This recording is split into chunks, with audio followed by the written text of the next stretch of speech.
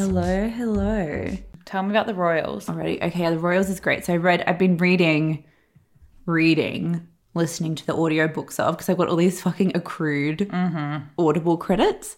And I was like, buy War and Peace and like listen to some proper literature. But then I saw these two royal titles and I was like, hook these into my fucking veins. The first one is so naughty. It's called Revenge by Tom Bower, and it's like the biggest hit job on Meghan and Harry ever. But he's like quite a respected biographer, so I think all the stuff in there is legit, but it's so biased. It's like insane because the only person, basically Meghan and Harry, he did this hit job on Prince Charles like 5 years ago, so it's not like he's super pro-royal. And Prince Charles tried to get it like shut down. But the thing is that he's done so many of these books over the years and no one has successfully been allowed to sue him. Been able to sue him because he's like so ironclad with his stuff. Wow. He's like very So what legit. he's saying is true. Pretty much. So Harry and Meghan, when they found out that he was doing this, told all their friends, do not say a word to him because of the Charles thing. But I actually think that was bad for them because the only people that have spoken to them are people that don't like Samantha them. Markle. Samantha and Tom. Is she in it? I think she's so like not respected now that I think maybe he would have used her for some like background stuff, but he doesn't quote her heavily. Really, yeah. But he talks to Tom quite a bit. But I've actually even changed my view on Tom Markle now, which is fucked. No. But I think it was kind of a mistake for Meghan and Harry because there's so many people with like axes to grind with them. And Meghan adore her because this is probably what all of us would do. But she just, the second she went public with Prince Harry, or like the second they got engaged, she just cut dead like 95% of the people she used to know and be friends with. So there's so many people willing to like talk shit about her and talk like thing, which is horrible. But I think Meghan, yeah. So I don't have anything against Meghan, but I do think she is a bit of a ladder climber. Yes. And I think she's probably been like that her whole career. And I think that that's why she cut off like 95% of the people, because those people were people she was kind of like friends with because she needed to network or because they got her places or because blah, blah, blah. And once she got to the top, she was just like, oh, I don't actually need these connections anymore, maybe. Exactly. I think that's it. And I don't think that that's even, like, we've always said about Meghan Markle, it's like you can be strategic and be like a social climber and be someone that's very focused and ambitious on your career, and it doesn't make you like a terrible person. Yeah. A lot of people do that and it just doesn't come out in like Yeah. But basically, so I listened to that, and then the one I've liked a lot more was Tina Brown, Queen. She's released a new book called The Palace Papers. Love. And it's, so Diana Chronicles was up until Diana died, and now this is like from Diana's death up till today. Royal family. And there's lots of stuff, I guess, because I feel like I didn't care about the royals, like cared about Diana and then cared about Harry and Meghan. Yeah, Like I didn't care about anything in between, so I didn't know so much of the stuff. But I find it quite random that Tina Brown does that. It's the same. I'm like, of all the things you could spend your time doing. Yeah. She's like a respected ex-Vanity Fair editor. She was editor of The New Yorker, which I always forget. That's like so crazy. Yeah. And then she just writes about the royals. Yeah, like this. I feel So like this random. book, when you're listening to it, like this is so much research she must have done. Like flew all over the world. I don't know. Maybe she gets paid a lot. But there's some good tidbits that I want to tell you about. Please. So first, forgot how hot Prince William was. Mm-hmm. It's crazy. I just need to show you this picture that she referenced. Was she talking about how hot he was? Yeah. Yeah, I know that picture well. And hot this man. obviously as well. Yes. So hot. And she just captured, which I think we missed, how everything was about Prince William in like the kind of mid-aughts.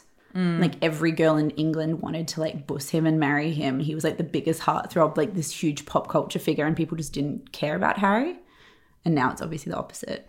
It's so funny that he ended up with Kate. So this is what I'm excited to tell you. Okay. Because I knew like nothing about their backstory. I knew they like met at uni and they broke up and got back together. Yes. So that's it. But the story is so good. So her mom, Carol, is like a big social climber vibes. And she was an air hostess married Kate Middleton's dad, and then she started this party planning business. Yes. And within a year, it was making like £1 million a year. And her husband quit his job at like British Airways and helped her. It's just so weird. It's like... Wait, so are they new money? No. Yeah. Oh.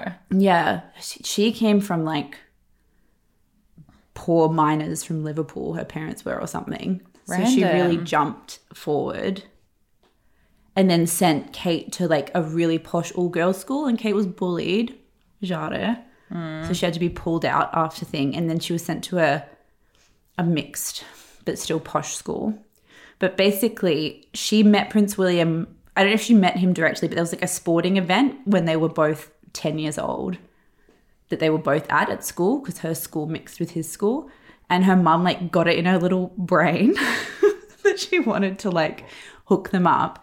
And basically like years later, I think Kate, I don't think she'd met him before, but she had basically always wanted to go to this one university and study this one specific course.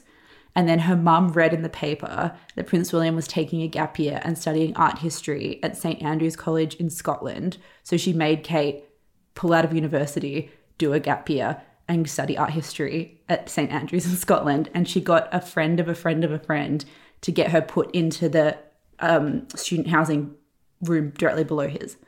What? Yeah, like wild. But how did he even... That's so crazy. I know. I love it. I know. I love That's it too. why, like, it's so funny that everyone thinks Megan is this like scheming schemer, where it's like Kate, I get that her mum was doing the moves, but just as much so. Yeah. Because you'd have to be. I'm like, like you can't pretend that not every single person would want to date, though not everyone, but like so many people would want to date them. Of course, you need some strategy. You're not going to just bump into him. Yeah, but that's so crazy. So then apparently, I don't know, when I first got on TikTok, I weirdly got into all these like royal holes of following people. And I followed this girl that kept talking about, Harry and Kate and all these kind of conspiracies. And she was talking about Kate's mum. And then she said that William dumped Kate because he was just like, oh, I'm not sure about this, and started dating like hot thotty girls for a bit. So she basically, the mum said, you need to prove to him that he can like trust you. So she made Kate get a boyfriend for the first year and just be like a sexless friend to him. And so she would just like hang out and talk to him about classwork and let him like copy her notes and all of this stuff. And at the end of first year, he was like the original Wagatha Christie, where with all of his friends in first year of college, he used to leak to them all fake news stories. And then if any leaked, he knew who did it and would cut them out of his circle. Anyway, so then she had like proved that she was trustworthy. So he was doing a share house in his second year and invited her to be in his share house. And then in the second week of uni, when they started living together, there was the charity fashion show, and he'd made a comment about he'd bought the front row seat because he was excited to see all the hot girls. And then her mum was like, Kate, pull the trigger. And she went down the runway in that like skimpy see-through thing. And then Tina Brown has this great line where she says that night he like trailed her around this party like a puppy dog, and they probably bussed for the first time, or like hooked up for the first time. And then Tina Brown says that everyone has framed that as like the night that Will's made his first move, but like I see it as the night Kate made her first move. Ooh. Sorry to be teasers and cut this juicy royal themed episode short, but if you want to hear more, the full hour is up on our Patreon. It's called It's Victoria Beckham, where we release a full bonus episode of After Work Drinks per week the very next day after our main episode goes live. So on Patreon, you can join community discussions with other listeners. You can be part of our close friends for some chaotic Instagram content. You can hear from special guests who are sometimes famous and sometimes just our favorite friends. And you can have your say in upcoming episode topics and themes.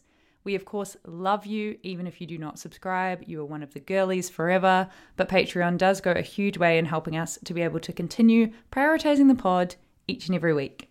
And for those of you who are a little technologically challenged, there is now also a way of getting these bonus episodes through the iTunes podcast app. You can just subscribe through there, and then the bonus episodes show up on your feed. We will put both links in the show notes. Love you. Bye.